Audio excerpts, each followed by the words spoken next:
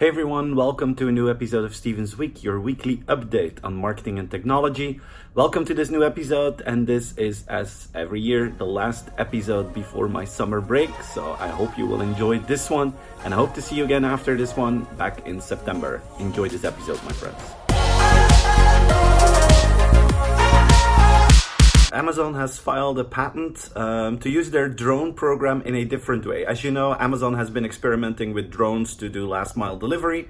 Last week I gave you an example about how Uber is using drones now for mid-mile deliveries. But Amazon now asked for a patent so that they can use their drones for security reasons. And they are considering to launch a security as a service program that their drones can be used for companies or private individuals in some sort of a security program to see if everything is safe around a certain building. The Amazon drones already have sensors and cameras on board, so it's just a matter of reprogramming them and figuring out how they can, create a reasonable business model for this. But it's interesting to see how Amazon has this drone program for delivery, but how they're thinking about creating different revenue streams with these drones that they have developed. Last week, the augmented reality game from Harry Potter came out, Wizards Unite.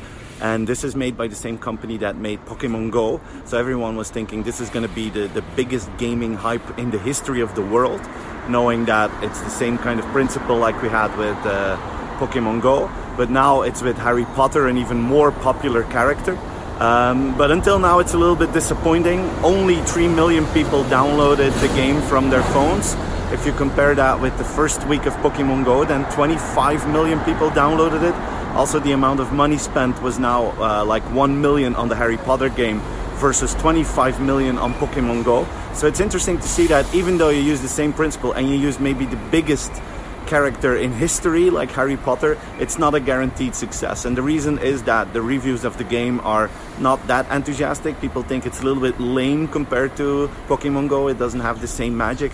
And then apparently people are not willing to try it out as often as with Pokemon Go.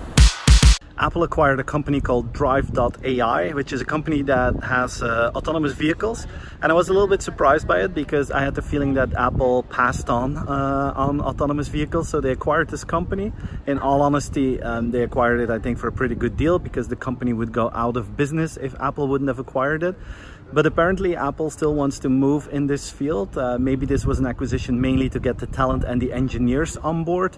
And then it's going to be interesting to see what their next step will be in this interesting market space.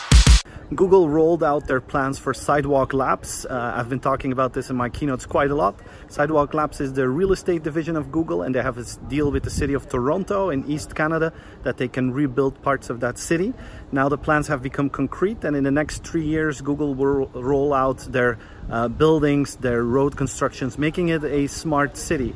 And what's interesting is one of the topics that they discuss in their 200-page document about this is how they will treat data. And they will start with creating some sort of an independent data trust group where multiple players, the government, Google, and some other players will look at what happens with the data to make sure and to ensure the people in Toronto that the data will be treated in an anonymous way, that they won't make money from it, and that they will only use it to improve the quality of life of their citizens. Very interesting project. So guys, thank you for watching. This was the last episode of this season. This was already the 4th season that I'm making these weeklies, and as from September I'd be happy to be back with weekly updates on marketing and technology. I wish you a wonderful summer. I hope you're going to have some time that you can spend with your family and friends and enjoy the sun, and see you back in September. Thanks for the support this entire year. Bye-bye.